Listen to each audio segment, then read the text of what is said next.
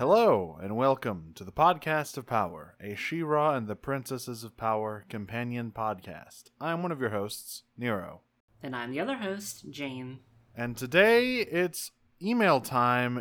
We finished Season 4, and you know what that means. It's time to catch up with our audience's thoughts on the season. Yes, and quite a lot of thoughts you've had over the past month or so. Well, a couple months, I suppose.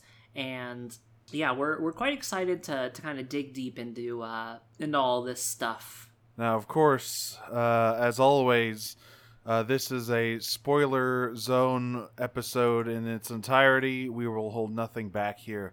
So if you are not finished with the series, I would suggest perhaps skipping this week and waiting until we start Season 5. Yes, this is going to be entirely spoiler talk. Well, I guess not entirely, but you know, we're not going to mince words here. We'll still avoid the classic vault topics as much as we can, restrain ourselves from. But generally speaking, Season 5 is not off limits here. No, but I guess before we get into the emails, we can just briefly talk about Season 4 itself and our thoughts on it. Now that we're done. When we were starting the podcast, I think I said Season 4 might be my favorite season, and I think that might still hold true so far. Yeah, so far I think that's definitely true. I mean, we all know the drill at this point. Me and Nero, we're suckers for a good tragedy, and Season 4 is just a big Greek tragedy all the way down. It's wonderful. The character work is amazing. The pacing, I think, is top-notch in pretty much all cases, with, a couple of exceptions. But generally, the pacing's really good. The direction they take stuff is very interesting. The parallels they draw and the shifting of perspective from the earlier seasons to where they are in Season 4, who the principal characters are, kind of shifts a little bit. It's all really interesting stuff. Yeah, I think there are so many standout episodes in this season, despite how shaky it starts out. I mean, you've got Hero, you've got the Light Hope and Adora bottle episode, you've got Princess Scorpia. You have the entire back half of this season is just bangers all the way down, pretty much. Oh yeah, it's just you know what it is? They had to balance out the rest of the season, so they had to make episode 1 really bad. Yeah, it's like a counterweight. Yeah, it's equivalent exchange, all right? Yeah, the rules of alchemy, all of that sort of thing. But yeah, Season 4, really great, very strong ending to the season. There's some really striking sequences. I think a lot of the issues with action sequence animation have kind of been solved. There are some great looking fights in this season. Yeah, they got the camera work down pretty well.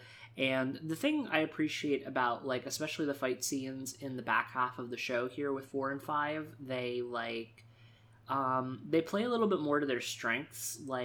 She-Ra is not a particularly action heavy cartoon, and they kind of get to the point where they're like, okay, well, we know this, and it's more about the individual poses than it is about having the action be particularly fast paced and whatnot. So they play to their strengths a little more in the back half of the series, and it goes a long way. Yeah, I think the fight in Boys Night Out on the boat with the Rock remix is very good. Mm-hmm, mm-hmm. There's some great slapstick involving chucking horde dudes into space.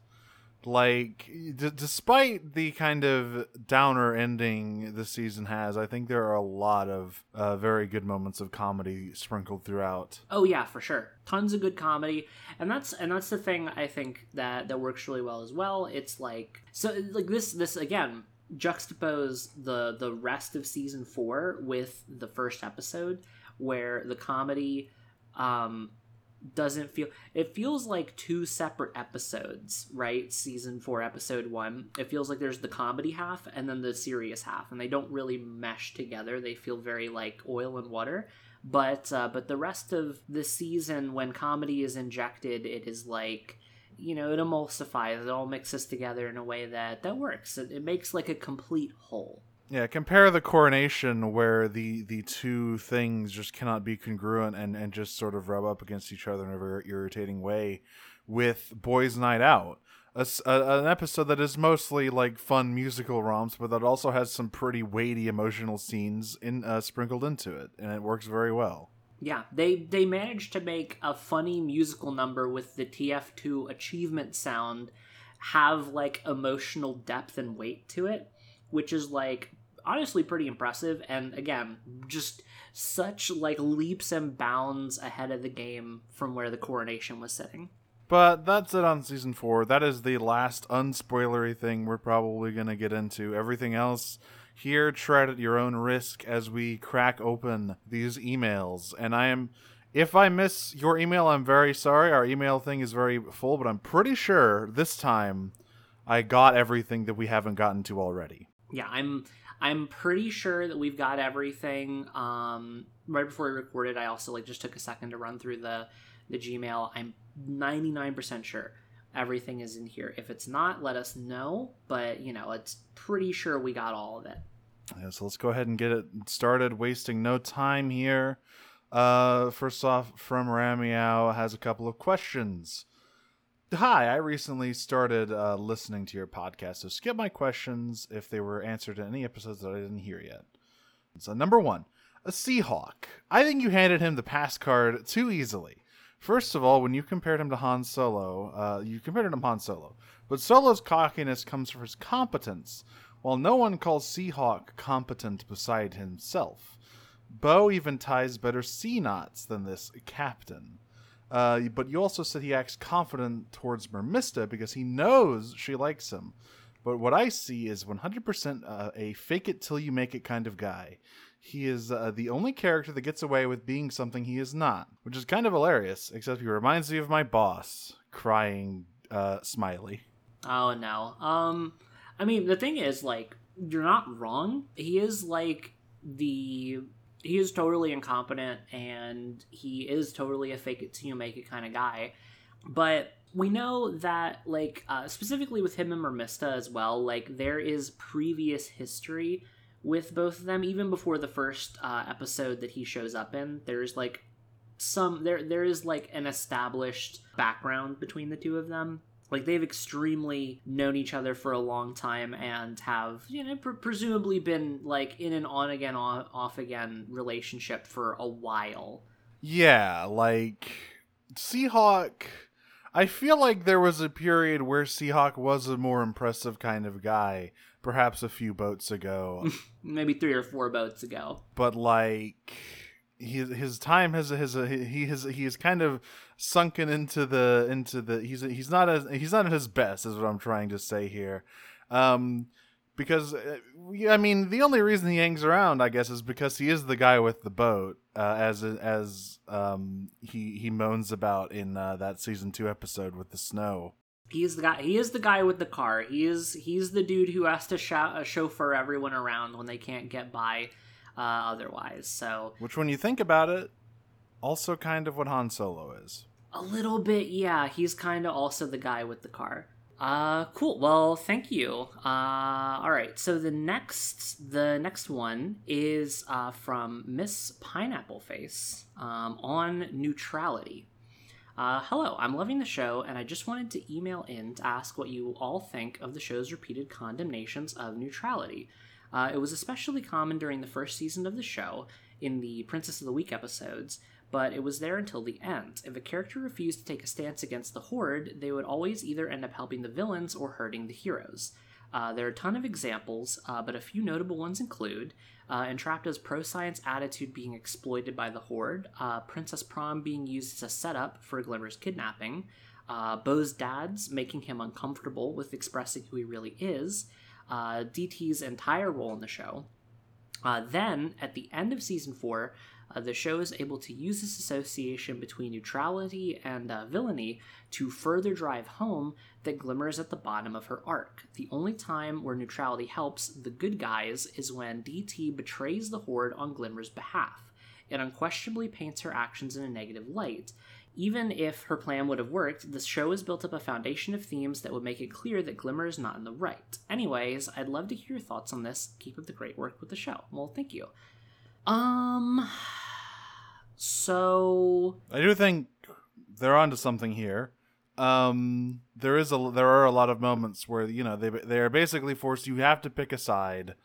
There's no like sitting this one out. This affects everyone on Etheria, and you can't just like sort of not do anything. Yeah. No, the show definitely takes like a fairly hardline stance on neutrality in the face of like the big fascist colonialist empire. Like they do take a pretty hard stance on that, and they also like another great example is like Angela, right? You know, she's not necessarily neutral, but she is an inactive ruler. She's like she would rather keep the status quo than push for any genuine gains, and that's also condemned pretty harshly. So yeah, no, I would definitely agree. I think that like the show as a stance typically tries to go more in a proactive and offensive direction with how like it sees resolving the issue of the horde or whatever. But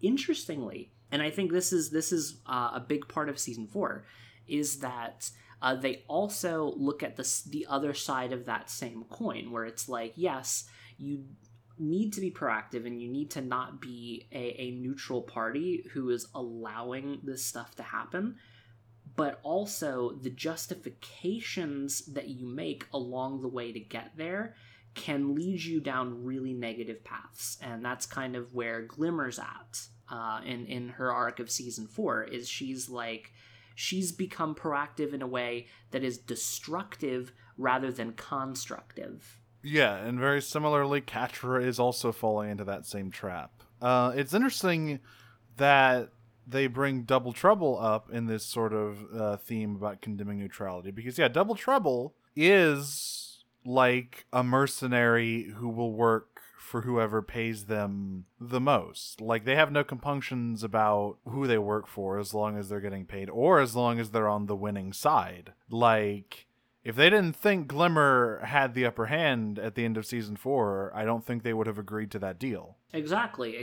That's another thing too. Is DT is also like another thing the show uses as exemplary of like a way in which neutrality can become profiteering. You know, you can take a stance of you can take a centrist stance into a profiteering direction, and DT is kind of the person who does that. So there's a lot of ways in which the show tries to talk about this kind of thing. Like we've said before, that She-Ra is not a war story. It's a story wherein war is a plot and framing device.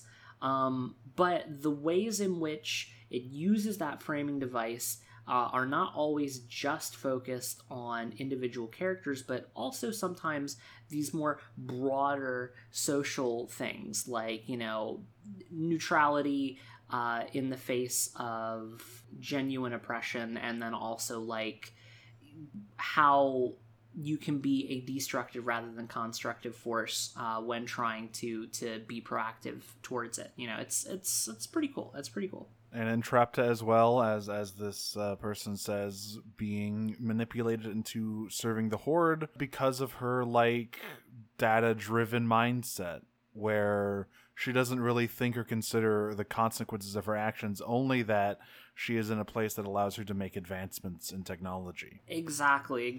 And that one's interesting too, because like Entrapta was exploited by the Horde. You know, she was lied to believe that her friends had abandoned her, and that you know, her talents would be much better suited to this more technologically advanced organization. And she was in fact like a victim of exploitation. But you know, it's also important, you know, to bear in mind that despite the fact that she's a victim of exploitation, she also like is a good example of like, again, that sort of neutrality position where she was like, you know, she sees everything that the Horde is doing and like is actively contributing to it.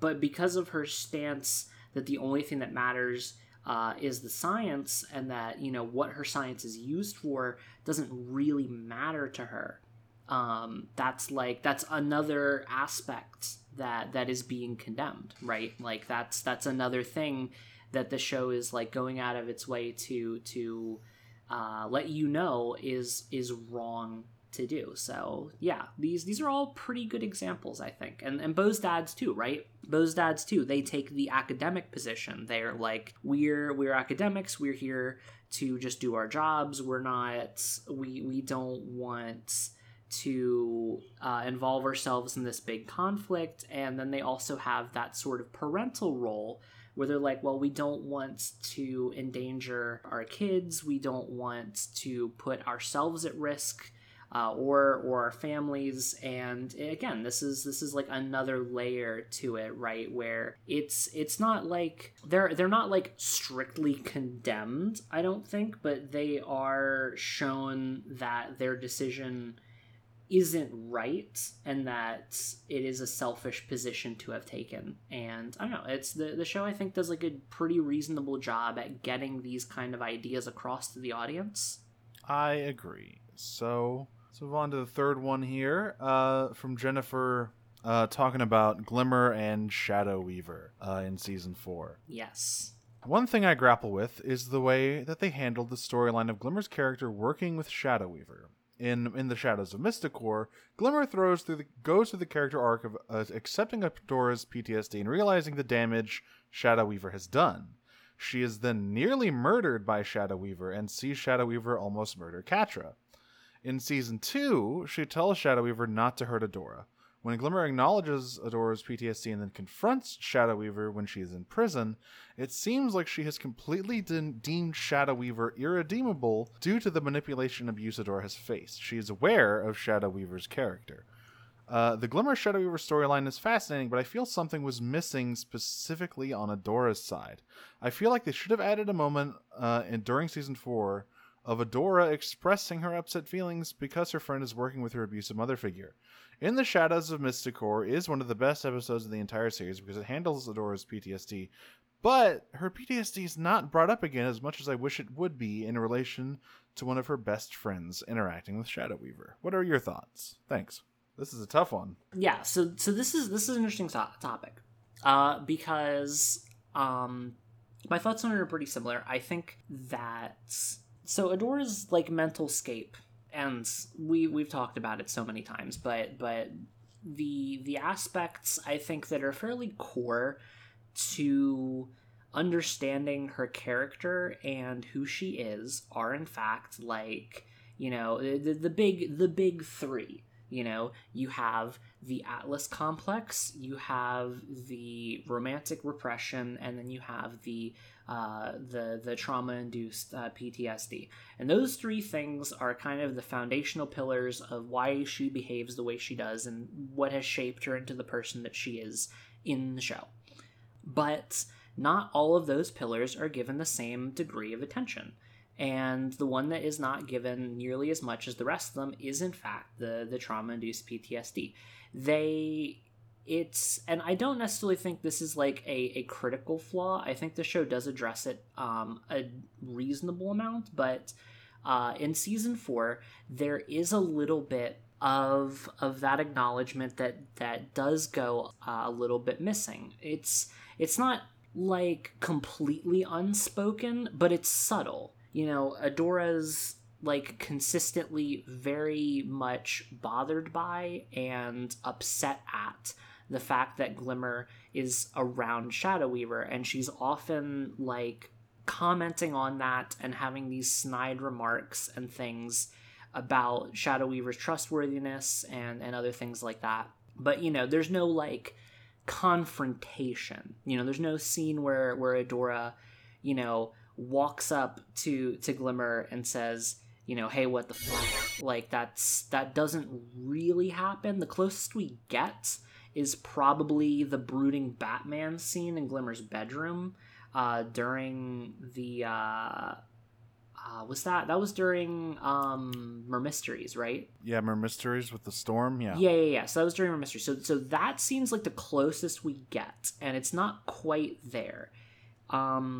At the same time, though, I don't necessarily think it was out of character either, Adora's not the kind of person who I think is gonna like go into that too deeply, especially not like when everything else is going on at the same time. It's tricky. I think season 4 really could have benefited from having like a confrontation like that, where that kind of comes to the surface. And if anything, I think like a scene I might have injected that into actually is in Boys Night. Like, I think that having Glimmer be like Glimmer does the line about like basically she blames her for her mother's death and stuff like that, and she does that whole spiel. I think that caliber of moments would have been like a great time to bring up the Shadow Weaver thing. And it's a show. They only have so much time to dedicate to stuff, so it's understandable that they decided to go with like other aspects of these relationships to kind of highlight, even because the PTSD thing has been established. It just hasn't been like used that much in season 4. But yeah, no, I think it definitely would have been nice to see more of that. This stuff kind of comes back up in season 5 towards the end of the season with Catra and Adora, but never really with Adora and Glimmer. It's never really remarked upon again. And you're right. It's just that they literally didn't have the time. There are 13 episodes in this season. They're all very dense. Maybe with 2 more, you could have gotten a scene like that. You could have gotten some more exploration, but structure is important. Structure is important. I think that definitely we could have gotten more with this. And I think that had they been given like a second pass, like a second shot at it, I definitely think that a scene like this would have been in there. And I bet you, in fact, that on the cutting room floor is a scene like this. I couldn't tell you for sure, but I'd be willing to hazard a guess that there was a pass at the script for Boys Night that included something like this. Yeah. Maybe they thought it was too much. Maybe they thought, like, someone looked at it and said, this is a bit... Maybe it ended up way too, like, mean for where they were. Yeah, I mean, that's another thing, too, is, like, this show pulls at a lot of strings of some really heavy and really real-world parallel material. And, like, at the end of the day, this is, like, a TV Y14 show. So they can't necessarily get too heavy-handed with it most of the time. So I could see also like the emotional caliber of a scene like that pushing it to a point that maybe somebody decided to pull back a little bit. So well, yeah, I think largely my opinion is like I definitely agree, and I think that it would have been. It does feel like that's missing. Like that is a component that I think, if was added, I think would strengthen the show. Absolutely. You want to take these other questions from Jennifer here? Absolutely. So Jennifer sent us a couple more. First one, how disappointed were Catra and Adora during season 4 every time they went into a battle and didn't see each other? I'm reminded of Roll With It when Adora found Scorpion to pass instead of Catra. Probably... See, in season 4, I don't know that they'd be that disappointed. I feel like in season 4, Adora, at any rate, is very much still in, like, it's on-site mode. Catra, I think maybe would be, like, a little bit like, oh, when's Adora gonna show up? But, like... Yeah. Adora's not a Catra fan in season 4. Yeah, their relationship, even as rivals, is a bit strained in season 4. I'm not sure they would be too excited to see one another. Like they have that only one conversation. The other one is Double Trouble, of course, and that one conversation they have, it's pretty chilly. Oh yeah, cut the tension in that one with a knife.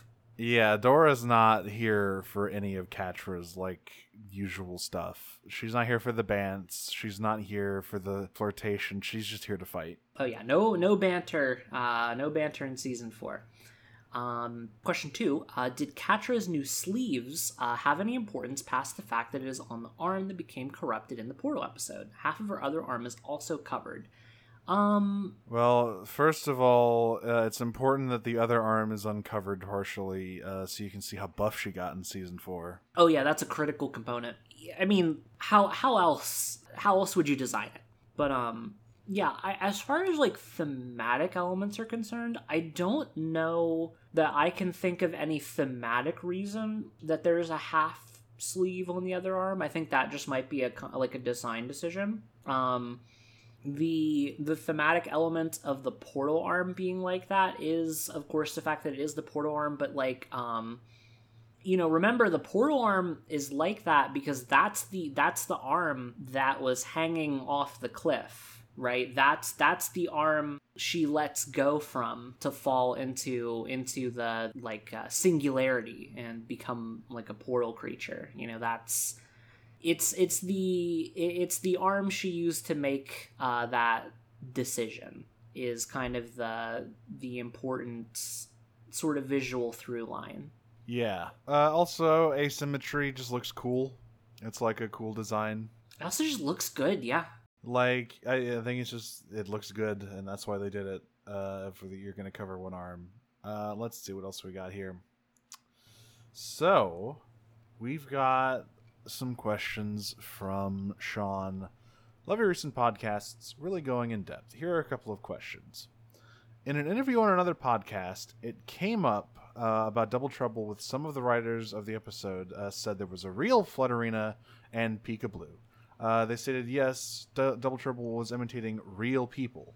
They said the writer's staff headcanon is that Peekaboo was living in a cave somewhere as a hermit, who then comes out and says, what? I've been running a cabaret. Concerning Flutterina, though, they said the cast went to a dark place. What are y'all's thoughts? Huh. A dark place. That's interesting. Shoved down a canyon. Shoved down a canyon. I don't know. Okay, so that's really interesting. I'd actually be really interested to find out what that interview is. I figured there was a real Peekaboo because there's that Easter egg in the Princess Prom episode. Yeah. And because Peekaboo is like a known factor even before they get to that party. Yeah, everyone was pretty much aware that Peekaboo existed. But Flutterina is one that it seems like an odd one. No one else at the village really seems to acknowledge her very much. Yeah, I'm not sure. Yeah, it's shoved down a canyon. Shoved down a canyon. She's at the bottom of a well. Someone needs to get Lassie out here. Mm-hmm. I know, it's interesting. I would actually love to find that interview because I'd be interested to know if they say anything more on what a dark place means, because I don't know, because that could have implications, right? What does a dark place mean? Is this did DT do some stuff, or did they I don't know, there was a missing child and they were oh, okay, that's I'll be the missing child, and then come back and I'll be that could be it. That's the inn. That I have my perfect alibi, just slot right in, something like that. I don't know. That'd be interesting. That could be it. I don't think Double Trouble murdered a child. They aren't probably not. Aren't quite that dark. No. But impersonating a missing child is definitely well within their realm of operations. Let's see. Here's another one. What mental disorders do you believe Catra suffers from? My headcanon is that she suffers from C, PTSD, Shadow Weaver and the Horde, and abandonment issues will often go together. I don't see her as having BPD, as some have said, but for sure has depression and is at least passively suicidal. All right. Abandonment issues is correct. Abandonment issues is correct. I do want to take a little bit of an opportunity here to just to clarify a couple of things. And that's just from the perspective of trying to talk about the characters and their mental health and various things that the show kind of textually tries to tackle as themes. This is stuff that we like to get into because it's important stuff to talk about. It's very core and critical to the characters. It's very important to try and acknowledge what kind of general symptoms and various things that the characters are exhibiting, because I think those are things that like they're worth talking about, and because they're definitely like this is an intended read, I think. That being said, I think that there is a line between trying to acknowledge the various like mental health struggles that the show tries to talk about, and then and trying to discuss that in an analytical way. I think there's a difference between that and then like actively trying to like diagnose like the fictional characters with like DSM style diagnoses. Like I don't feel personally like super confident in my ability to do that. I don't really want to touch that so much. You know what I mean? Yeah, listen, if you share one of those mental disorders and you want to headcanon characters having that, that's fine. That's good. Go right ahead. But diagnosing them with all that kind of stuff, it gets into odd territory. It does. It does. And I'm comfortable talking about a lot of the stuff that I do with like Katra and Adora, because a lot of the things I'm talking about are things I also have to deal with on a daily basis. And this is the kind of stuff that's like I can speak from a lot of experience with, and I can give insight on. But when it comes to like trying to like, I feel there's a difference between trying to do that on my end, and then also between that and like I don't know, trying to like armchair therapist and figure out like if Katra has BPD or something like that. You know what I mean? Yeah, these are not real people. They are characters meant to reflect experiences and emotional truths about the world. Like I'm not entirely sure how constructive it is to get into such specifics. Exactly. On to this third one here. Yes. Do you think She-Ra / Adora was trying to kill Katra or just scare the hell out of her? The look on Katra's face really showed that she thought Adora was trying to hurt her. Do you think Katra was trying to kill She-Ra or just get rid of her? It's a good question. I do not know. It's hard to tell. So, I think when there's multiple fights that they have where it looks like people are going for kill shots, right? Obviously there's the snow episode where Adora is going berserker mode, but as far as like some of the like the Katra and Adora fight in season 4 is concerned, the one at the like prison compound, I feel like that is a point where Adora isn't necessarily trying to kill Katra, but she's not playing with kid gloves either. Like she's not going for the jugular, but she isn't trying to pull a punch. She's going to maim at the very least. Yeah, like we see in the Huntara episode of season 4 that she does put Double Trouble masquerading as Katra into the cage. So she's not like going for kill shots all the time, but she's certainly not like she's not holding back at all. She's not gonna like stay her hand just for Katra's sake. Exactly. Certainly not anymore. Not post Portal.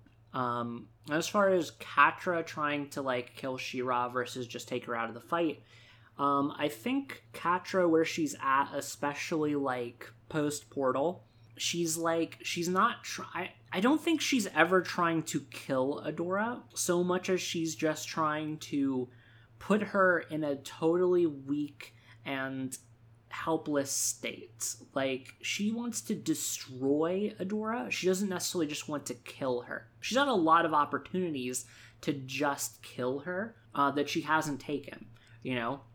Remember back in the Crimson Waste episodes, she had a great opportunity to just take Adora out. Gone. Just like that. Her problems solved. She doesn't do it. She chains her up in a back room, and she uses the time to gloat and to taunt, right?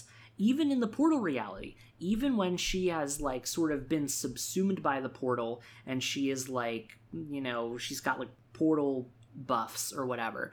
She doesn't kill Adora. She pushes her around. She stops her from being able to do anything, but she's not like killing her. She's just pinning her down. She's knocking her to the ground. She's standing above her and gloating and taunting and just toying with her. And I think that's really her goal most of the show. Is she's just trying to make Adora as miserable as she feels like Adora made her. Yeah, that's about right. In season 4, she's trying to drag everyone down with her, as we've said before. Exactly. It's more of a revenge thing for her than it is like an outright like murder thing. All right, next one here. A lot of people have picked up on a certain vibe of kiss me, kill me between Catra and Glimmer, especially from Glimmer's side that you pointed out in the first season. Do you think Catra reciprocated / felt the same? Listen, you're not going to get an unbiased answer here. No, but listen, I mean, here's the thing. Yes. Here's the thing. You've all seen Corridors. You've all seen it. I'm looking at each and every one of you. You've all seen Corridors. Listen, if you're in a big secret base in the woods and your greatest enemy is shooting a bunch of death beams at you and is like standing over you on a burning catwalk, kind of like straddling you a little bit with like a big laser pointed at your face, there's some sexual tension involved, I think. That's just how it goes. It's thicker than the smoke in that scene. Like, come on. If you're looking for someone who's gonna really look at all sides and take a real middle of the road approach, you've come to the wrong podcast hosts. Oh yeah, no. I think Catra absolutely reciprocated those sort of heavy, like Jennifer's Body style, like you know, like, oh yeah, you're this is really hot, but also I'm trying to kill you kind of situations. Exactly. Hear more about that in our upcoming Watchtower, which is all Glitcher themed, so I'm sure we'll be talking plenty about that. Oh, yeah. So, more from this block of questions from Sean. Did you notice during Catra's nightmare, Scorpia isn't in the background when Catra looked shocked from tasing Entrapta? Maybe because she didn't know she was behind her in real life. Huh. I don't think I've noticed that before, no. No. Also, just reminding us of the incredibly good line from Flutterina, there's a me cake. Pretty good. Thank you, Adora. Yeah, that's... Adora, the delivery on "There's a Me Cake" is one of my favorite in that episode. She just interrupts herself to scream it. It's great. All right, let's see what else we got here. Also, the hug Adora gets from that super buff lady. It looks like between her blush to that lady and Huntara, Adora has a type. Oh, yeah, she does. Do you think if Catra had seen Adora's reaction, she would have gotten jealous? Yes. Oh, yeah. Yeah. Like, Catra would extremely get jealous, but, like, hey, listen, she's been working out. She's season 4, she's a little buffer. She's still quite spry, but, like, I don't know, who knows what happens after the show? Maybe Catra hits the gym with Scorpia for a while and starts bench pressing her girlfriend. Who's to say? In She-Ra form, really getting those reps in. And someone out there's drawn that, you know. The rebels captured one of our bots and retrofitted it with a surge device. Who the heck on the rebel side has those skills? Bo? Yes. Oh yeah, Bo could totally do that, no question. Bo is like I think sometimes the show even like undersells it a little bit, but Bo is every bit as capable as Entrapta is at tech stuff, especially like after like the middle of season 4. Like he's really good at his job. He's the tech master. He's not just the guy with the bow and arrows. He knows how to get stuff working. He helped rebuild that. He rebuilt the spaceship the first time. Yeah. Sure, Entrapta is the one who got it space-worthy, but he got it running again. Yeah, right? Like, Entrapta really just, like, fixed up the last little bits, but Bo's the one who got that thing airborne, which is not a simple task. And then finally here, this is just kind of a block of questions about the Flutterina episode.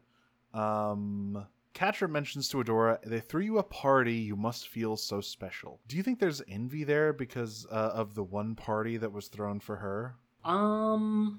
Which party? Actually, yeah, I'm trying to. When did Catra get a party thrown for her? Did Catra get a party thrown for her? During Portal, right? There's the fake party. Oh, maybe that's what they're talking about. Maybe it is the fake Portal party that everyone still remembers. That everyone still remembers. Yeah.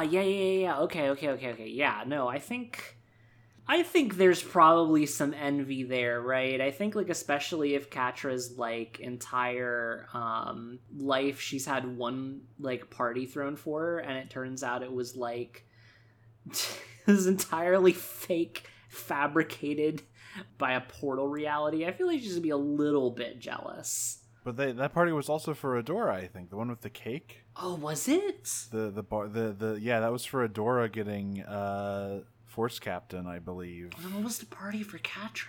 When was there a party for Catra? I mean, she is envious of Adora's, like, lot as a hero and the adoration she receives, I'm sure, because Catra never gets anything other than just, like, reprimands and verbal abuse from everyone she tries so hard to impress. Oh yeah, like I think, like, whenever that party is that we can't remember for some reason, like, completely irrespective of that, I think definitely there's a lot of jealousy involved just between, like, her not getting basically any praise or acknowledgement of her hard work or anything from anybody. she's like, every single one of these, like, acidic, like, bile insults that she spits out, they're always so, like, it's so full of jealousy all the time. Like, Catra wears her emotions right on her sleeve, and that's definitely one case of that. Yeah. So that's all for the Flutterina question block here. How about you take the next one from Finn? Absolutely. So, Finn here is talking about Light Hope leaving clues. So they say, "Hi, Nero and James. I just found y'all's podcast and have been rewatching She-Ra. While rewatching the episode Light Hope, I noticed something I hadn't before. When she glitches, Light Hope says, 'Heart, destroying us, garbled, possibly help us, Etheria.' So beyond the balancing the planet thing, we can even see the crew seeding in bits about the heart of Etheria and Light Hope having programming that overrides her will/personality. I left a clip attached. I'm not caught up with your pod, so I don't know if someone has pointed this out in your correspondence segment before. And I know this is pretty far behind where you are in the show, but I just thought y'all might find it interesting. Cheers. Thank you very much. Did you look at the clip? I have not. Let me try to find it. Here, link me that clip real quick. I want to just take a look at it. She does say something. The horde is hurting us. Balance Etheria is what she says. Yes. I'm not sure I hear heart or just.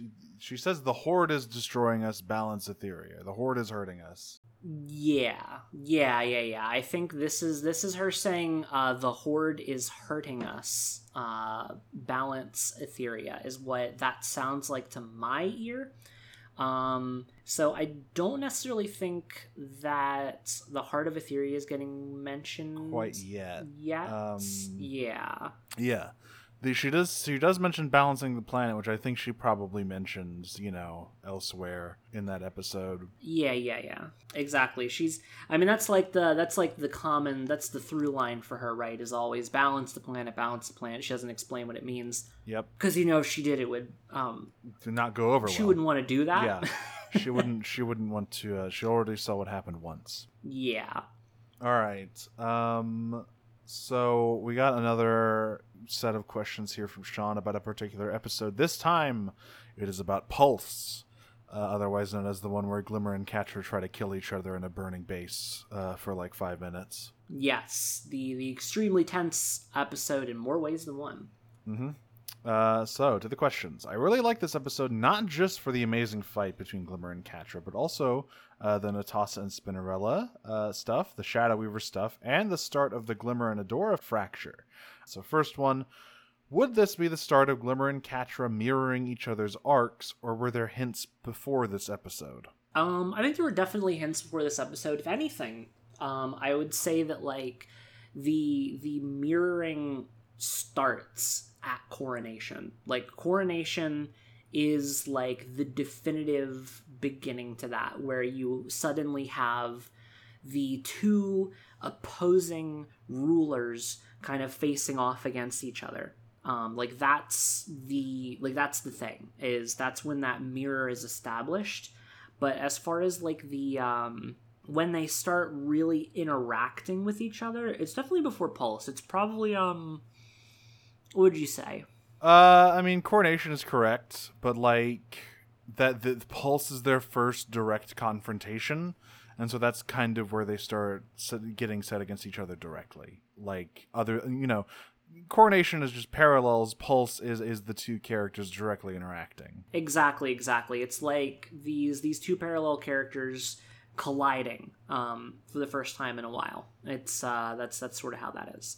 The next one is Shadow Weaver is super creepy, but quote, "You're trying to be your mother, overseeing things from afar, but you are not her.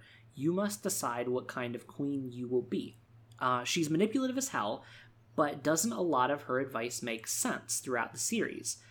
Grooming, and yes, that is, you hit the nail on the head. It is, in fact, grooming. Yeah, the thing I like about Shadow Weaver's character that makes her so interesting is that she isn't, wrong. She isn't telling people falsehoods for the most part.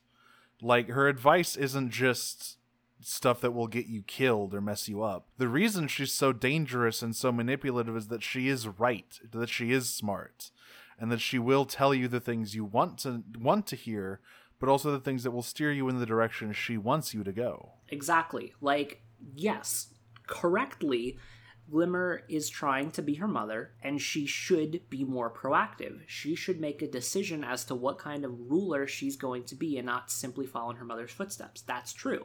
However, Shadow Weaver isn't making this advice in a vacuum. She's saying this while pushing her in a direction that makes her more malleable to her own desires. Shadow Weaver's ultimate goal with, defecting, quote unquote, to Bright Moon isn't to make the rebellion win. She doesn't care about that. And if anything, she still probably harbors quite a heavy grudge against Mysticor. The only reason she's doing this is because she wants to see Hordak burn.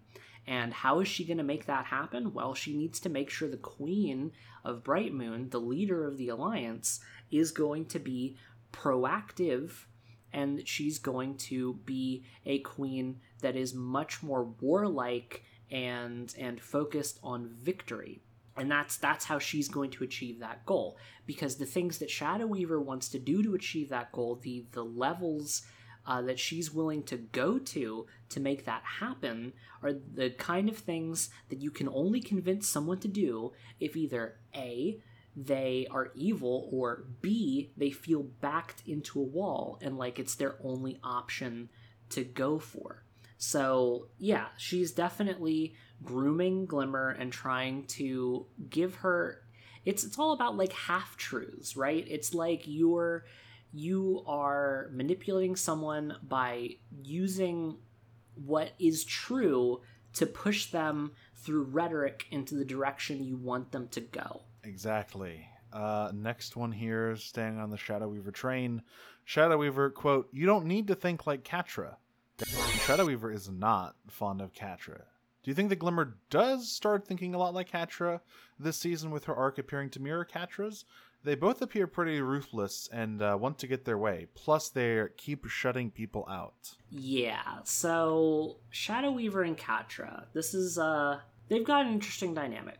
Especially on Shadow Weaver's side, actually. Because the thing is, Shadow Weaver isn't lying when she says in Season 5, and I think she says it before this too, when she says that she cares very deeply about Catra, that she always saw herself in Catra and her own failures, and felt like she needed to be extra hard on her because of it. I don't think she's telling a lie. I think that's probably very accurate.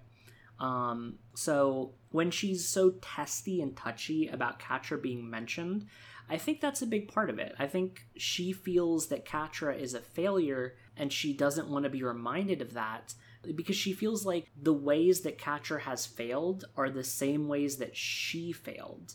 She doesn't like being reminded of the ways that she's been brought low. She's the kind of person who likes to ride high on the wave of superiority, and when she's brought low, she is not in a good... She doesn't like that. So yeah, she doesn't like to be reminded of Catra. And I think... as far as the second portion of that is concerned, I think definitely Glimmer does start to think more like Catra. Yeah. And the next one here is Double Trouble the most relaxed (parentheses least amount of anxiety) among all of the main characters. Oh yeah. Yeah, Double Trouble's just vibing. Just vibing. They're just like... They're just hanging out. They're just out here having a good time. Yeah. Like, I think the most worried they ever get is the first time they meet Hordak. Yeah. After that, it's basically just all casual. Oh yeah, even when dealing with the endless Hordak clones of the Galactic Horde, they don't seem like... The reason they didn't stick around is because they were just bored. Like no one couldn't get a reaction out of anyone. Like Double Trouble is genuinely there for a laugh, mate. That's all it is. All right. And the last one here, very, very in-depth question. Critical question. Nira and Jane, vegetable platters, yay or nay? Yay, but only, and this is important, only for those baby carrots. Baby carrots are very good. So I'm thinking there are a few kinds of vegetable platters. There's always the classic, the ranch, surrounded by the baby carrots, the celery. Sometimes there's like bell peppers or whatever. Those are all right. Baby carrots, obviously the winner there. I can eat some celery, that's fine. Bell peppers too. So like a hummus vegetable platter, I think you gotta be more specific about what you put. The baby carrots can still stay there. Hummus vegetable platters are the best thing. Yes. Like honestly, like a good hummus. You got the baby carrots. You got your celery. You got, I can even tolerate, and I hate cucumber. I can tolerate cucumber if I'm dipping it in some hummus. Hummus is just like the perfect dip. It's like amazing. Hummus is great. I love hummus. Love me a good hummus. I don't want hummus now. Shit. God, right? I'm like thinking about it now. It's been like a while. I need to get some hummus. Hummus. Well, while I'm over here craving hummus, how about you take this question from Charisma? Yes. So Charisma says, "Hi, I've been binge listening to the podcast for a while now, still 2 episodes behind, but not going to worry about that right now. Either way, I've had a sit of questions building up in my head, and I need to send them all before I forget them. So first, there are a couple of things in the episode Flowers for She-Ra that will not stop plaguing me. First of which, how much do you think Adora internalized the people being disappointed at seeing She-Ra? Because our girl had to have internalized that, right? And I know she says this line before this happens, but I think it really goes with Adora's arc when she says, quote, 'People like me better as She-Ra anyways.'" Yeah, I kind of forgot about that aspect of Flowers for She-Ra. It certainly couldn't have helped things. No. I don't know how much it weighs on her, but it certainly kind of colors a few things going forward, especially the very beginning of season 5 when she has no powers. Oh yeah, especially with stuff like that, right? And I think like another part of it is yeah, like she's going to internalize some of this, and that's like, how does that manifest? Well, as we talk about basically every episode, she internalizes it as like, she is here to be She-Ra. She's here to be the hero that has been the fate that has been thrust upon her, and is the fate she has to meet as it comes down to it. So, that just sort of reinforces that perception of herself as like, I am here to fulfill my role as a instrument of the people, and not necessarily here to just be a person. Yeah. Second one. Earlier on in the podcast, you speculated what Shadow Weaver's favorite Shakespeare play would be, and I just needed to ask, what do you think everyone else's favorite plays would be? I have an hypothesis on Beau, which is that his would either be Much Ado About Nothing or A Midsummer's Night Dream, because they're both comedies, and I think that'd be up his alley. This is a dread question for me. See, okay, so here's... I know a little bit about Yeah, Shakespeare. because here's the thing. I was a theater kid. I was not an actor. I was a techie. I built the sets and I did the lighting. So I'm not like an especially like play savvy individual here. But you know, if you've got the Shakespearean background, I'm happy to let you take this one. Yeah, formally trained, several productions under my belt. I certainly didn't just read Hamlet in high school and Romeo and Juliet. Thinking of all of the Shakespeare plays that I know what they're about. I think Much Ado About Nothing fits pretty well for Beau. That's basically just a romantic comedy. Let's see, Hordak likes Coriolanus. That's the one about like a soldier, like a Roman soldier. Yeah, that tracks. I think I said some. Did I say Shadow Weaver is a big fan of The Tempest in that first one? I think so. Magic. That sounds about right. Except that's the one where the end magic is bad, so I don't know if Shadow Weaver would actually like that one. Oh boy, what else do I know? Whose favorite is Hamlet? That's a good one. Whose favorite is Hamlet? Oh, who likes sad boy stuff? I think Mermista's favorite is Hamlet. It is kind of a mystery. It is a little bit of a mystery. I don't think Frosta definitely doesn't like any Shakespeare plays. Let's be real here. I can't really see Perfuma might go for A Midsummer Night's Dream. Yeah, I could see that. Oh, fun! Hey, you want to know a really funny thing about me? Sure. So my exposure to A Midsummer Night's Dream, the only time I've ever seen it was a production by my high school's theater company after I graduated, because my sister went to the same high school, of A Midsummer Night's Dream, but the catch was it was Jersey Shore. Good God. It was a nightmare. Wow. I'm just going to ask you to move to the next question while I grapple with that thought. Okay, third question. Catra's mask. In season 5, she loses this mask, and in Adora's new She-Ra form, she has this mask. And it's basically known that the mask serves as Catra having this thin veil of protection over herself. Is this symbolizing Adora being a new protector of Catra's heart, if you will? That's an interesting read. That's not the read I took away from it, but that's an interesting read to take. Yeah. It's like, are those reflections of her friends representative of Adora taking it upon herself to shoulder all of their burdens, to fight for all of them? I think that's the read that I had.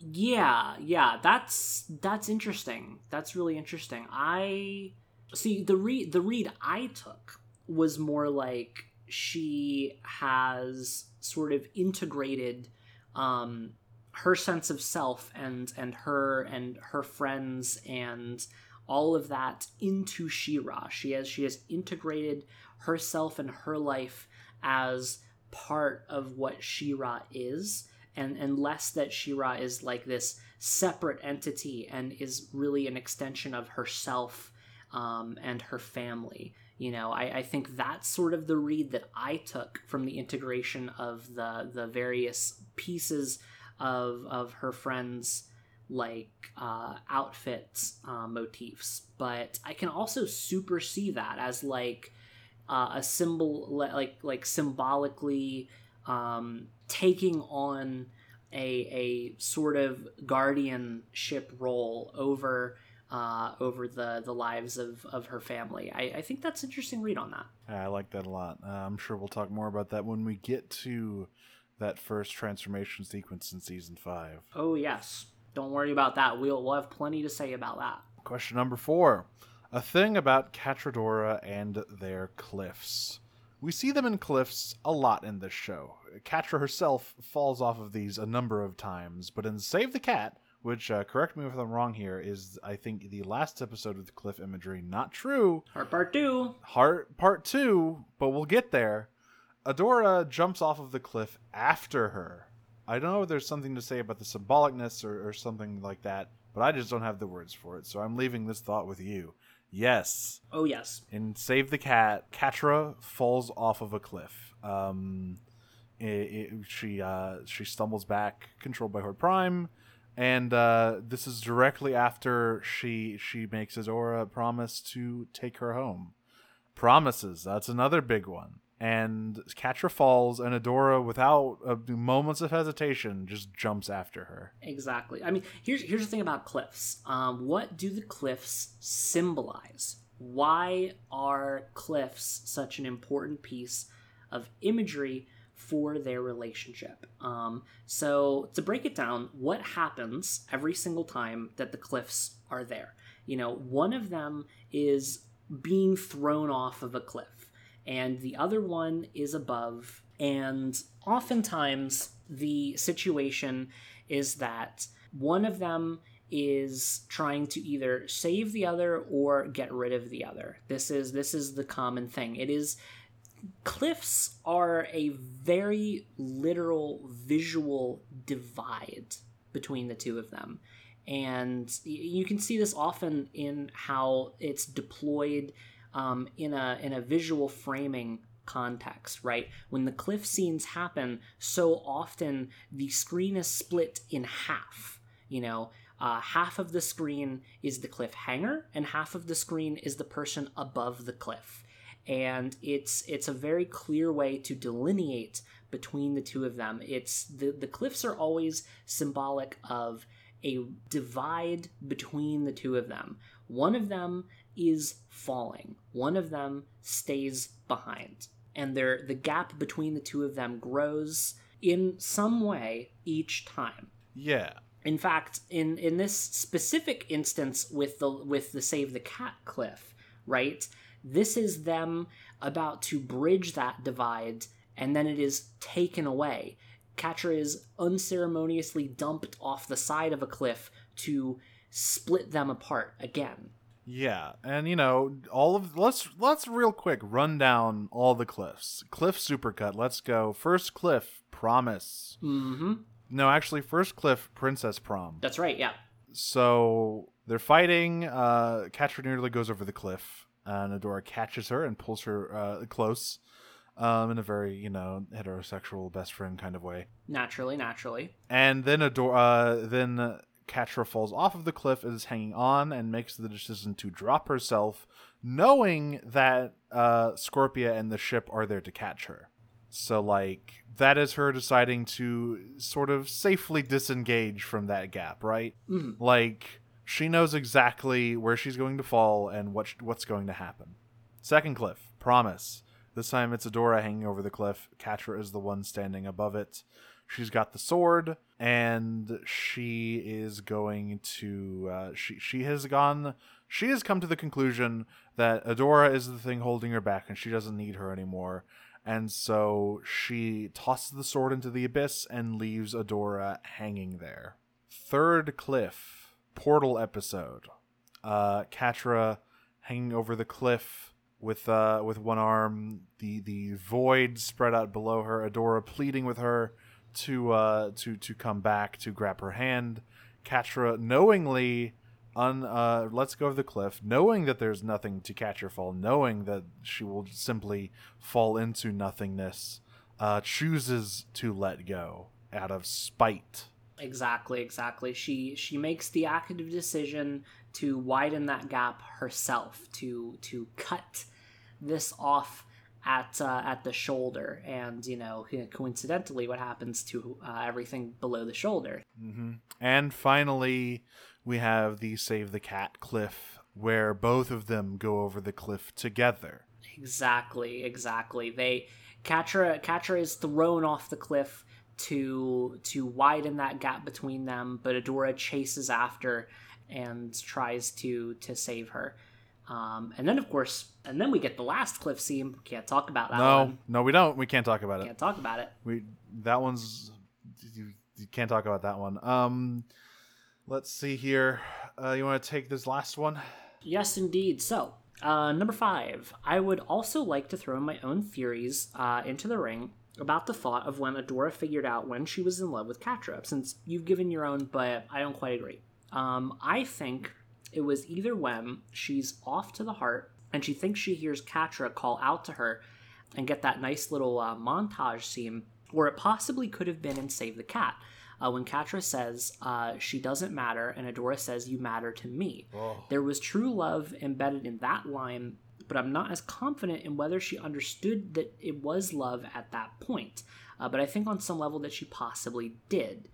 Okay, so I think there is a difference between the conscious acknowledgement of where she's at versus the unconscious understanding of where she's at. Like I said earlier, 3 pillars of Adora's character. One of those pillars is, in fact, her lack of understanding of her love for Catra. Like, the fact that this is always there, but she simply does not have the tools to understand and engage with it. So, you matter to me, which, by the way, good God, what a line. Save the Cat will be a feast. Save the Cat is in our near future, everybody. It's pretty close. So. It's pretty close. Yeah, that line's so good. But yeah, so that line, absolutely true love embedded in that line. No question about that. You're not going to get a disagreement from us on that. Dude, the cheek touch. The cheek accompanying touch. Yes, yeah, absolutely. And then Catra puts her hand. No, we can't talk about it. Can't talk about it. But yeah, absolutely true love embedded in that. Like every ounce of it, every pixel of the frame. But I don't think that she knew that was love at that point. And just as equally, I don't think that montage scene where she's seeing various apparitions of Catra when she's in the sort of First One's tunnel network, I don't think that is a conscious acknowledgement. That is her subconscious actively trying to bust out. Like, because what you have to remember is that entire scene in those tunnels, and I'm not going to talk about it too much, but the entire scene in those tunnels is her subconscious talking to her. This is the First One's memory technology at work. So it is pulling from her brain. Everything with the exception of Horde Prime in that scene is coming from her own mind. So this is her subconscious trying to communicate to her, hey stupid, wake up, like this girl you might have a thing for, but she doesn't know yet, and she really, I don't think, knows until that final bit, that final moment in Heart Part 2. I really don't think that she breaks through and acknowledges the reality of the situation until that scene. Because she doesn't allow herself to. That's the thing, right? We've talked about it again and again. She won't allow herself to consider a future with her in it. She won't allow herself to think about that. It's all, her duty is the only thing that comes first. Exactly. But again, trying to reel it back in here. We don't want to. Yep. We don't want to dig too deep a hole here. That's correct.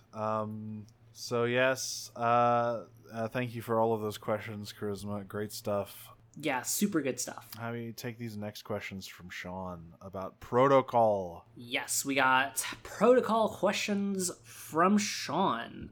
Hey, Jane and Nero. Loved how you pointed out that to calm herself down, Catra smooths her hair back. Now I can't unsee it every time she does it, like in this episode. Yeah, it's, once you notice it, it's like... It's very obvious. You start noticing in other characters, too, that are paralleling her. Like, you see that Glimmer does it sometimes. You see... Even Horde Prime does it. I think we mentioned that, actually, yes. in the last episode. Yeah, at the very end of Destiny Part 2, he sort of smooths his hair back.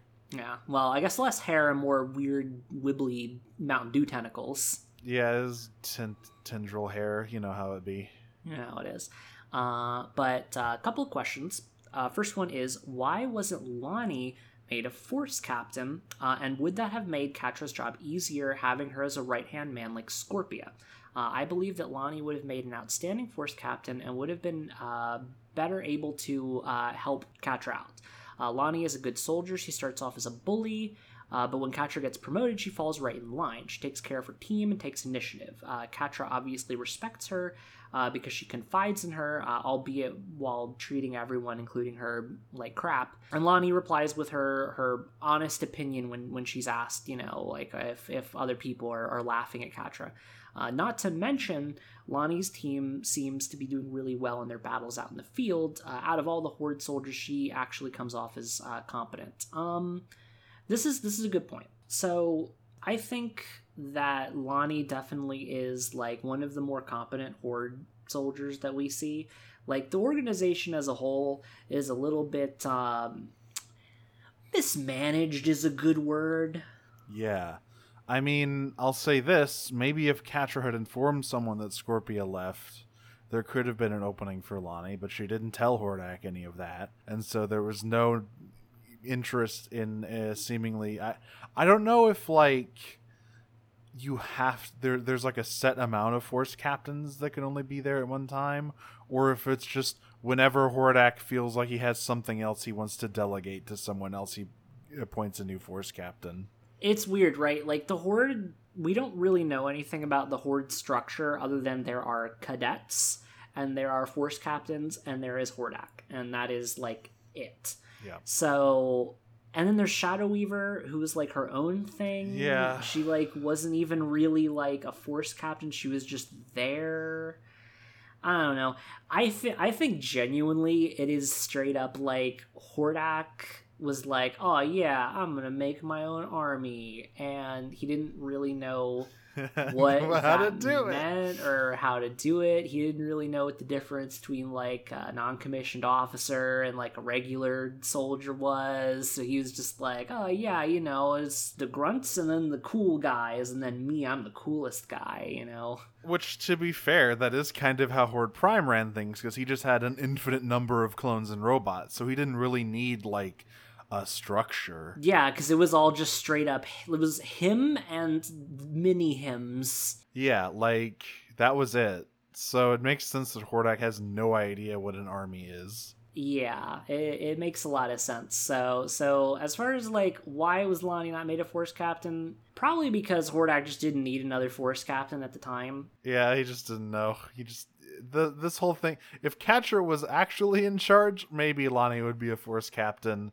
Perhaps, but like she's not. It's Hordak who's in charge, and he spent most of season 4 being very emo. This is true. Also, on top of that, I think even if Catra was in charge, maybe Lonnie wouldn't make the cut, because I think Catra's still got some childhood bully like vendetta stuff going on. You know what I mean? Yeah, she'd probably be petty like that, and just not make her a Force Captain. She'd make her Vice Force Captain. God.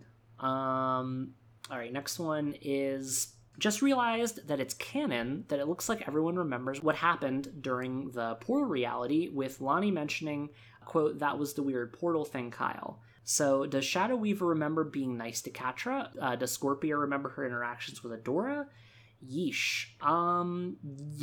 It's so whack that they remember the portal. I can't get over it. It's wild to me. Like, it is a bizarre decision. Like, so this is one of those things in the show that really doesn't make a lot of sense.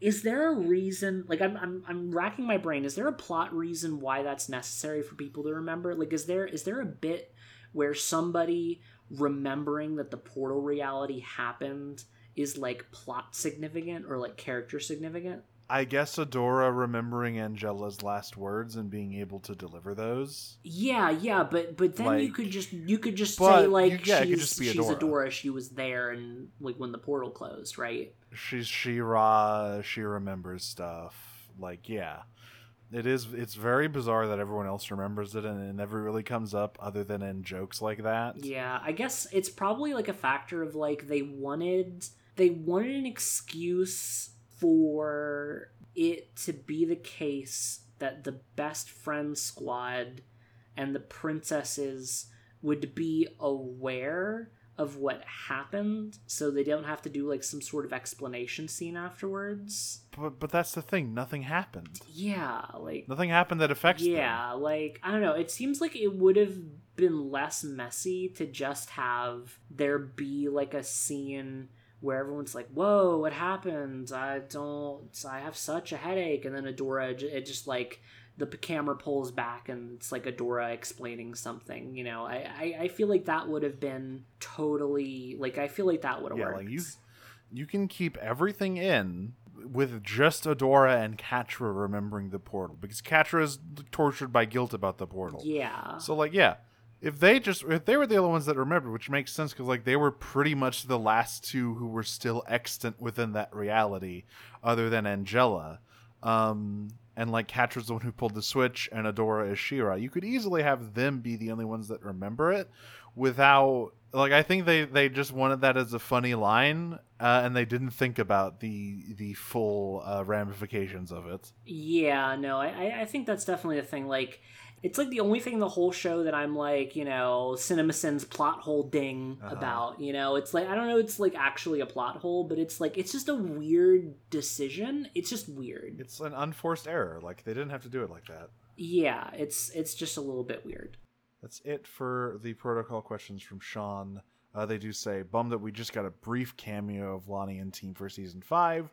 I wish season 5 had double the episodes to fit everything in. I know, right? I mean, that's the thing. It's like, season 5 is so jam-packed. It's like, there is stuff that's left on the table. The movie movie will be the Horde Cadet content we've been craving.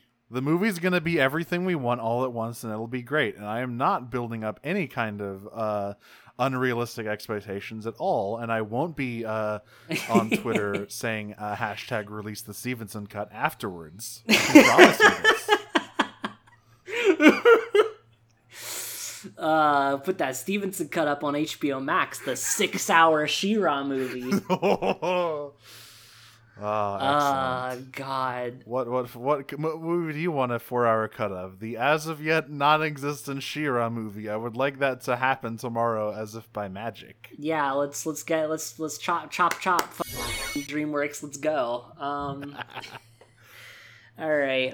So Nixconia sent a Curious Cat question at one point on Double Trouble and Catra. This was actually the second part of a 2-part question that we were saving. Double Trouble comes from the Crimson Waste, which is an extreme environment having similar rules as the Horde, i.e. trusting no one, emotional kindness being seen as weakness, fight for survival, etc., etc. And if they have grown up in the Crimson Waste the same way Catra has been living in the Horde her whole life, then do you think DT in some way, consciously or not, see themselves in Catra, and therefore that's why they're able to kind of figure out her character so quickly and kind of pick through all of the flaws that she has, because, you know, deep down there they're very similar. This is a good question. It's hard to say whether Double Trouble is that introspective. Yeah, like, to me, Double Trouble, well, one, obviously fairly narcissistic, but also, like, doesn't seem to care much for that kind of thing. Yeah, obviously they're an actor and they like to know what makes people tick, but I don't know if that extends to themselves. Like, do they know their character? Hard to say. Yeah, it's hard to say, right? Like, I feel like on a completely subconscious level, it's possible that there's like some internal similarities in such a way as that they feel like, you know, there's like more connective tissue there. It makes it a little easier to kind of bridge that character gap and understand Catra. But also, I don't know. I don't think Double Trouble is the kind of person who's going to like pick through their own head. Like, they're happy to pick through other people's heads. I don't think they're going to think about themselves. And a good example, actually, when the truth spell works on DT during what episode was it? Fractures. That's Fractures. the end of Fractures. Yeah. So during Fractures, the truth spell works, and they say that thing about how they the way that they can cry on cue is to imagine like children like falling off of high surfaces and like getting hurt. just imagining like AFV videos of Yeah, like, just like America's Funniest Home Videos, like kids flying off of like slides and like, they would watch that every Saturday. But oh yeah. but yeah, but afterwards they're like, oh, I've never told anyone that before, and that like actually shakes them a little bit, and like they go back into their sort of trickster demeanor afterwards, but that's one of the very few scenes that they have where they're visibly shaken, and that's not something that they were planning on. So I can't imagine that DT likes to think about their own mental scape too often. And hey, I mean, to be fair, that is a pretty big similarity to Catra. Yeah, lack of internal analysis there. So yeah, I think they are very similar to Catra, but I don't think they're thinking about that consciously. I think that they just happen to be drawn together because of that. Exactly. All right, so here's one from Frankentrapta on Hordak and toxic masculinity. Lots of people have acknowledged the cult-like religious aspects of Hordak's upbringing, but I've not seen anything about toxic masculinity's influence on it. There are no female clones. Horde Prime valued conquering above all else and looked down on weakness to the point that he'd send his clones to die if they showed any signs of it.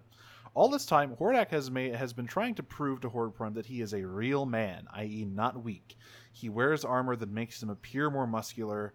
He said Entrapta's armor made him feel powerful, i.e. validated as a man, which is something he probably hadn't felt in a long time.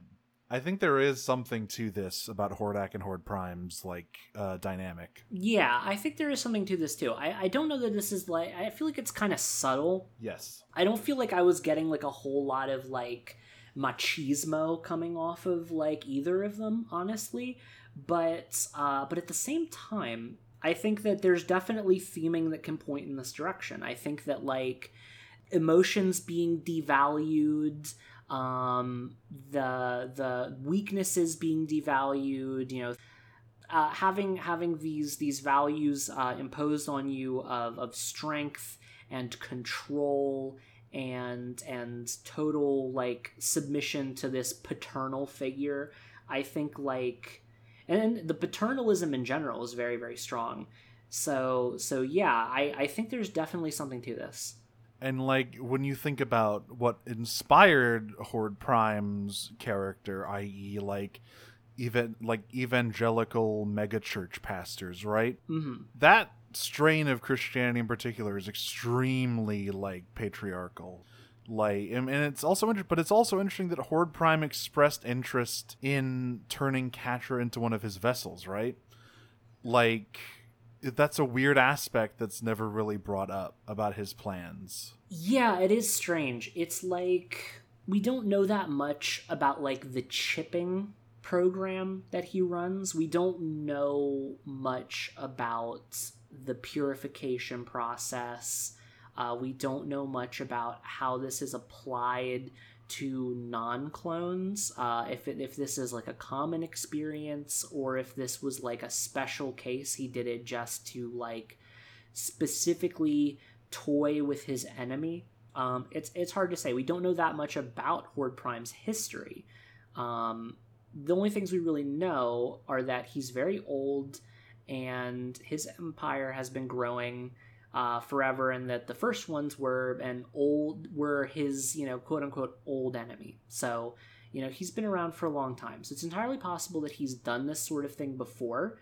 I think probably Catra being indoctrinated like that was to use her as a tool and to get back at his old enemy, and then probably she would have been discarded afterwards as not being especially useful. Yeah. Right? And again, this is a parallel to these sort of evangelical organizations. I mean, there's one in specific I can think of that I know from personal experience, which were it starts with a J and ends with a W, but yeah, so yeah, I think there is absolutely some toxic masculinity included in here, because of course these evangelical organizations are really rife with it. It's one of the core tenets of the thing is this sort of lauding of the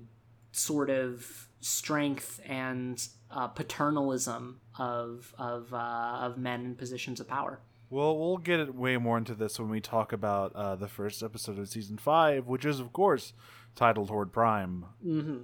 And we should also read Noelle Stevenson's autobiography before we get to that episode, too. Oh, yeah. That would actually be a really good idea, because, I mean, we've been meaning to do that autobiography as a bonus episode for a while anyway. But yeah, I think that would give us some like pretty cool insight for that one.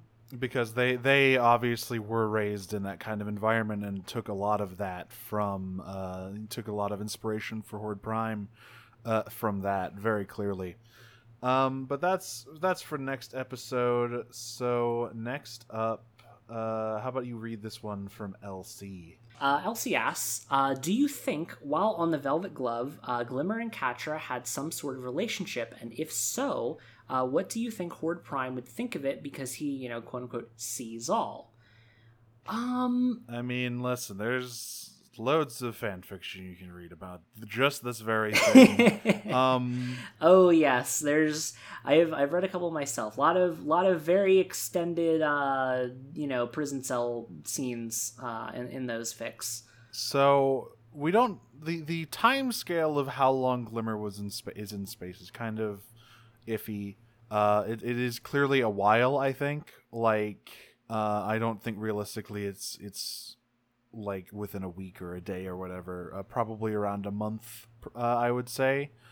On Catra and Glimmer having some kind of relationship, that's not textual, but obviously all of the spicy implications of that are well explored elsewhere, and I think it's perfectly plausible. Yeah, I think it's very plausible, especially because this is a situation where these two characters who already definitely had tension, like that's kind of indisputable, I think. These characters that had tension have been forced together into a situation where they are all that each other has, and it's a very deadly, dangerous situation where one flap is enough to really just end everything. So this is a situation where that kind of tension is going to get amplified pretty hard. If you're relying so heavily on another person and stuff, it's gonna create some situations. And I think especially like the scene where Catra brings her like a slice of cake or whatever, like that scene. Oh man. Yeah, that scene I think totally points in this kind of direction. And if they were on the Velvet Glove for like 3 or 4 months, who's to say? I could see it happening at some point if they were there for an extended period of time trying to kind of survive. That's true. What Horde Prime thinks. I'm pretty sure he would only view it as more leverage over both of them. Like, I don't think he really cares. Yeah, I don't think that it's something that he would care about. Like, he may be like an evangelical stand-in, but I don't think he's like, an evangelical stand-in to that extent. Like, I think he would just be like, oh yeah, this is like, I can use this to get you to do what I want kind of thing. Like, oh, I'll threaten your new girlfriend if you don't do what I say sort of thing. It reminds me of Noelle and Molly talking about how Shadow Weaver is not literally homophobic, but kind of represents aspects of structural homophobia in the show. Right, exactly. We don't need to be that literal with Horde Prime. Second part here. In Season 1, Episode 5, they say that the Seagate was made by First One's magic. So when the First One magic is destroyed or released, does the Seagate also get destroyed, or does it just get weaker? Well... I don't think we got to worry about that one. Yeah, like, by the time all of that magic gets dispersed, like, we're done.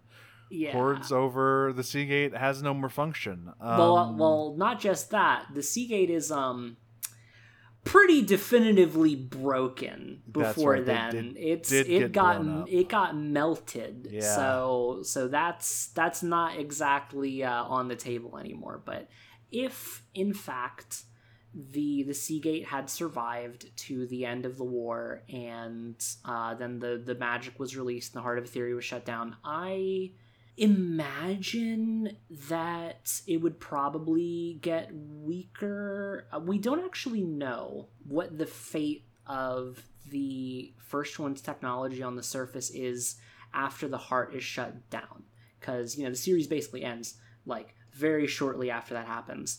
But we can make inferences, right? Like the Crystal Castle during Destiny, when Adora shatters the sword, and thus the connection from the Crystal Castle to the heart, the Crystal Castle shuts down. It's no longer capable of functioning because it no longer has access to that energy. So you can kind of take that and make an inference that maybe the Heart of Etheria is the thing that has been keeping the first one's technology going all these thousands of years, long after there's any reason for it to be running. So if that's the case, then yeah, probably afterwards it would just totally go dark. That's right. We got one from Rudy here. Hello. Sorry about the late question. Don't worry about it. That's what this episode is for. So in one of the episodes, you mentioned how the meeting didn't go well, but it seems like any interaction between Glimmer and Adora has ended badly. I honestly don't know how much of that is them and how much was double trouble. Also, do you think Shadow Weaver is trying to drive them apart? And if so, how would that even benefit her? Well, I mean, on that last one, isolating Glimmer would make it much easier for her to do what she wants. Oh yeah, like if Adora at this point is not like super susceptible to Shadow Weaver's wiles, right? She's pretty savvy to the kind of games that woman plays at this point, so Shadow Weaver would have a pretty hard time getting into Glimmer's head if, Adora was sitting on her shoulder, saying, oh, that's manipulation, that's manipulation, that's manipulation, that's manipulation, like it wouldn't go very well. So getting those two separate is pretty crucial to Shadow Weaver's entire plot. Yeah. As for the first part, Double Trouble is there exacerbating tensions and making sure that they don't resolve. But they were already clashing and having friction even before they started their stuff. Yeah, like, if you remember really early on when DT was, first revealing that they were Flutterina, I think that very first, Skype call that they have with Catra is, they mention, seems like there's some schisms forming in the best friend squad. Would be a shame if someone exploited that. And I think, that's the tension was there. DT just sort of, poured water into the proverbial sidewalk crack on a cold winter day. Yeah. Let's see, next part here from Rudy. Also, side note, you mentioned that Mermista was eating ice cream under the water, but I think she could just make a bubble under the water so that the ice cream wouldn't get messed up. I mean, life hack. You're right. Put that on 5-Minute Crafts. Just make a little air bubble around her head and torso so she can eat the ice cream. There we go. That's definitely what was happening. Finally, in the fight scene at the end of the episode, Glimmer and Adora are working together, but as soon as no one is in danger, they go back to fighting. It seems like there was an attempt to connect there. They still clearly care about each other, but they're in a rough spot. It reminds me of Glimmer and Bo in Season 5, because Bo doesn't let her get hurt, but once he knows that Glimmer's okay, he goes back to being kind of aloof. Love your podcast, and sorry about the long email. Oh, don't apologize. We love getting this stuff. So yeah, thank you for enjoying the cast. But we talked about this actually in the actual episode itself, right? So they have the fight scene during, it's fun to fight with friends at the end of the episode. And they have that moment where they kind of connect together and they look at each other and they smile and they're fighting together, and it's big camaraderie moment. But at the end, the things that were said were still said. The things that were done were still done. And, Adora's not ready to just, let bygones be bygones when, her best friend essentially blamed her for everything that's ever gone wrong, and also the death of a really important person to both of them. that's not just water under the bridge. That's going to take a second to repair. And the same thing goes for Bo, right? Like during Beast Island, Bo gets out a lot of his feelings while commiserating with Adora on those long walks through the island. You know, he processes his emotions quite a lot in that episode. He kind of goes from blaming himself to being like, no, wait, we didn't do anything wrong. And he's the kind of person who, like, he's gonna hold that internally for a minute, right? Like, he's got a very high tolerance, but when his tolerance is broken, when that barrier is broken, it takes him a second to get over that. He needs not just like time, but also like you need to put in some effort on your end. So with Glimmer, you know, he needs her to put in that effort, and then she ends up having to do that. Yeah. And yeah, like Rudy said here, he doesn't really allow himself to fully process those feelings until he knows Glimmer is safe. And then he kind of slips back into those and starts going through them again. Which is, I really like that episode of season 5. Some might say it's a bit fillery, but I think it's actually quite important for that space, for that buffer to be there. Yeah, I think it's a really important episode. I'm excited to get there because I actually really do want to talk about like Glimbo and how that's established, and like how their relationship is, especially at the end of season 4 after all of this stuff has gone down. Like, I think that it's interesting. I don't think that Glimbo was given enough time in the show, but what time it does get, I think, is pretty good. So yeah, I'm excited to really dig into that.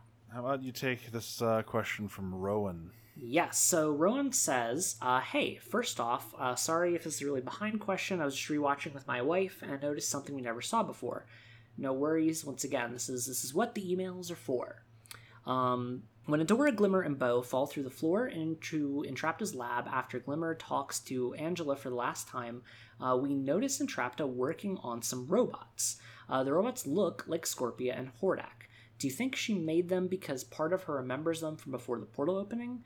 Maybe they were deep-seated in her subconscious. Anyway, thanks for the podcast. It's really nice to listen and think back on so many small details that make the show awesome, and you guys do an amazing job rekindling the love for the show. Well, thank you. We appreciate that. We're glad we can provide fun content. But yeah, we talked about this a little bit in that episode. I think we mentioned it briefly, at least. Definitely, yeah. Those Scorpion Hordak bots are there. I think definitely she made them because she remembered them, and she like was trying to. She was rebuilding her friends, right? Yeah, like everyone kind of had brief like glimmers of the past before the portal, and of course Entrapta, being someone who was so isolated and friendless before all of that, would remember the two people she forged the most connection with, and try to recreate that. Yeah, for sure. So yeah, I wish they were around. I think they disappear after that cutaway. Just because I guess it would be a bit of work to draw those unique looking robot models into all of them instead of just using the old Entrapta models that we saw in the drill episode. Yeah, I mean it's probably less that and more like it's just supposed to be like a pretty tiny detail. I imagine it's more of like a not an Easter egg, but just like a small detail sort of thing. Yeah. Finally, we have one last email here. We're almost at the end. From Crystal Germ, who is a Horde Cadet level patron on Patreon. They say, "Hi, Nero and Jane. Recently started listening to your podcast and love it so much, especially the breakdowns and the spoiler zone. I haven't heard you talk about it before, so sorry if you've already covered this, but would you be able to talk about the power imbalance that is created when Glimmer becomes queen? Even from the start, Adora is usually the one coming up with the plans and being the leader in a battle. She grew up a soldier, so it makes sense. Everyone seems okay with this. They are happy to fight by She-Ra's side. The best friend squad all treat each other as equals for the most part, but when Glimmer becomes queen, it starts to annoy her more and more that Adora is taking charge. I know this is in part due to Adora's coddling and DT's meddling, but do you think that there are any other factors to it? So There is that friction, right? They are on something where Glimmer before was just a commander, and like Adora didn't really have a rank, but they were pretty much on equal footing. yeah, And Glimmer was at the beck and call of someone else. And so when you have Glimmer now being the authority figure, now being the one in charge, technically holding authority over Adora and Bo, I think that does that is a bit of her chafing against that stuff. yeah, I think so. I mean, like, the thing is, right? So, like, where were they before? What was like their position as the best friend squad before? You had Angela was the queen, but she was really more of a facilitator. She's the one who has access to resources.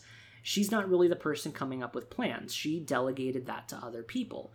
That was the job of the Bright Moon Guard commander. That was the job of the princesses.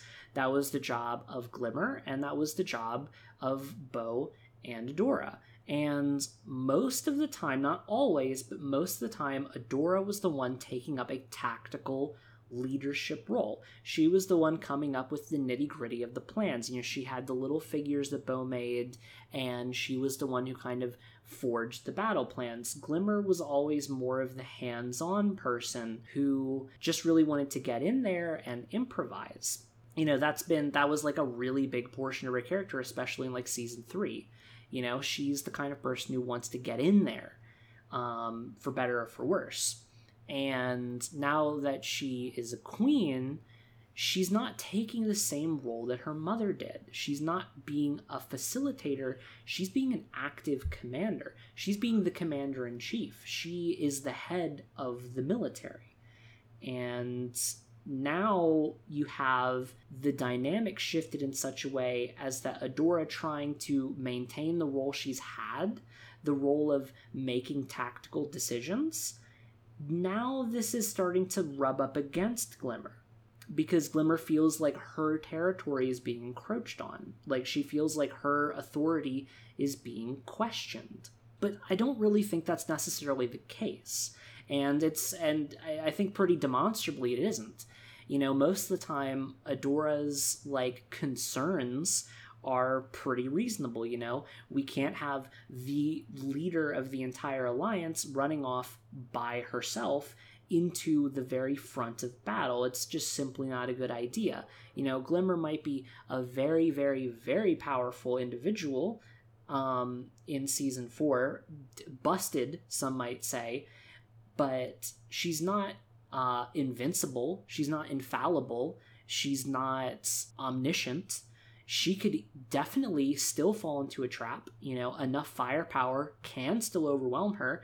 She doesn't have an infinite amount of teleports. You know, presumably there is a limit to how much power she can use. And even if she's on top of her game 100%, there's always something she might not be prepared for. I mean, the big explodey bots are a good example of that. She does mop the floor with the bomb bots, but that's only after knowing what they are, how they work, and when they're not really focused on her. If she had been the one cornered by several of them instead of Natasha and the gang, then would she have had such an easy time taking them all out? It's hard to say.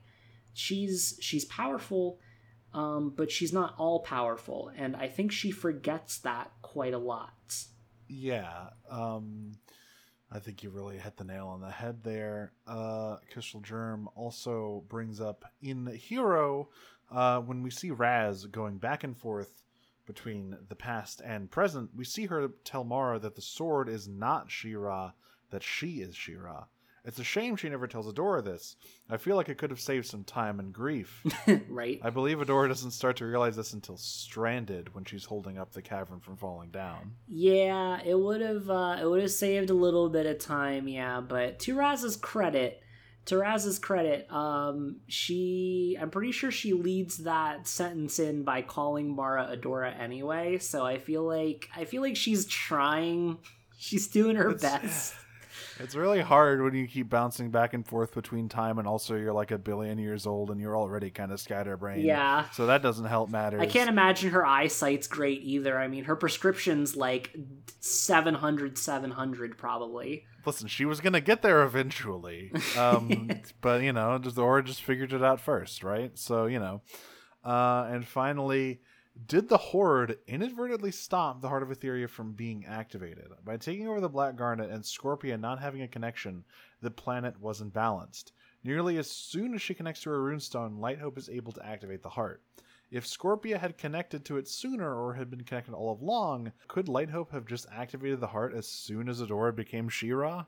I think so. I've thought about this actually. So I don't think immediately. Remember, Lighthope's capacity to do stuff was pretty heavily damaged. A lot of facilities were damaged, the Watchtower included. Yeah. And these are things that Adora has repaired over time. We know the Watchtower isn't the only thing that she's had to fix. Like, there are other instances where she's had to go out on a mission to fix some stuff for Lighthope. The Watchtower is obviously the most important one, but there's more than one thing she's had to fix. So, but presumably, if the Horde never showed up and the planet was balanced already, all the She-Ra would have to do is walk in, plug a couple of rocks back into other rocks, and there you go, just fire it off. Yeah, she would have just been able to send Adora on a few errands and not even bother with any of this training stuff. So yeah, thanks, Hordak, I guess. Yeah, I guess thanks. God. Sort of. But that brings us to the end of our emails, where we got through this whole big old document. Yes, we did. 9 pages of emails down and only 2 hours, actually. That's shorter than I was expecting. Yeah. And of course, now we come to the part where we've got plugs and such. Yes. Fun fact, I don't know if you know this or not, but have Patreon. We do. Patreon.com/pod of power. You can find all sorts of things over there, such as our 2 side shows where we watch Kipo and the Age of Wonder Beasts and the Owl House, respectively. And soon, since we're coming up on the end of the Owl House's episodes that are currently available, we will be starting Infinity Train, Book 1. Yes. Excited for that. I'm excited to see the Corgi King. We also have She Riffs, where we watch old episodes of the original She-Ra and make jokes about it. This latest one should be coming up soon. It is on the 2-parter Anchors Aloft, which is a Seahawk-based episode, and boy, 80s Seahawk is a time. Oh my god, he is. It's quite a pair of episodes, these. You'll get a kick out of that. We have various bonus episodes we do. Like we said earlier, we're planning on doing one about Noel Stevenson's autobiography before we get to that one episode of season 5. So yeah, it's quite a few things. That's right, and of course, we'll also be talking about the fanfic and that annotated Save the Cat script around that time as well, so keep an eye out for that. And of course, our stretch goal still remaining so very close to being completed.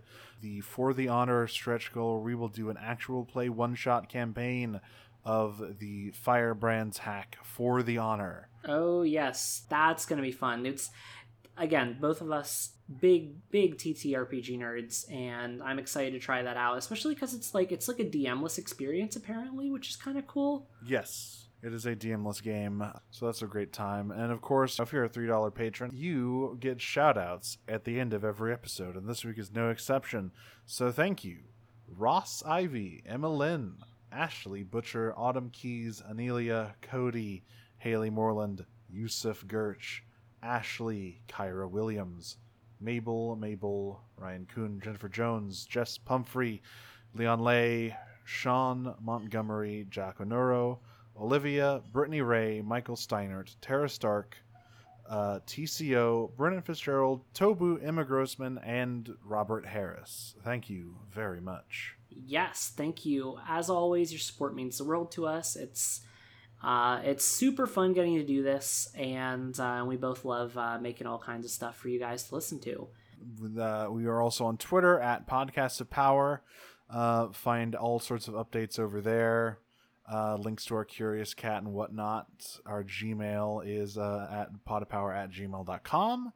I don't know if we'll probably do an email episode after season 5. Oh yeah, definitely we're gonna do an email episode after season 5. So yeah, if you wanna get in some more email questions, then yeah, definitely feel free to send them in. We will get to those. That's right. And if you want more of me in particular, you can find me over at Disney Minus, at Disney Minus Pod on Twitter. We talk about stuff that's on Disney Plus. Latest episode was on Zootopia, a movie that has a pretty good second act, but it's dragged down by its allegory very badly. Yeah, it's got some. It's a little bit fraught. Next episode though, a goofy movie, certainly not as fraught, certainly way more fun. Oh my god, it's been ages since I've seen that. That's going to be a fun one. Yes, I'm really looking forward to it. I've never seen a Goofy movie, by the way. Really? Not once. Wow. No, okay, you're in for a treat. That movie is actually pretty good. Yeah, I'm really looking forward to it. I think I'll get a lot of enjoyment out of it. I'm a goof head. I'm a big Goofy fan, you could say. Yeah, Goofy. Like, hey, listen, you like Goofy. I feel like that movie has better Goofy characterization than like anything else ever. Well, yeah. Mostly because it gives him a character. All right. But with that, I guess we will sign off, and we'll see you. We're taking a week off, of course, after this email episode, as we do every time. But we will be back soon with the start of season 5, the big one, the final season. Oh yes, so get ready. It's gonna be quite a bumpy ride. That's right, but until then, I have been one of your hosts, Nero. And I've been the other host, Jane. And we'll see you on the other side of Podcast Spondos.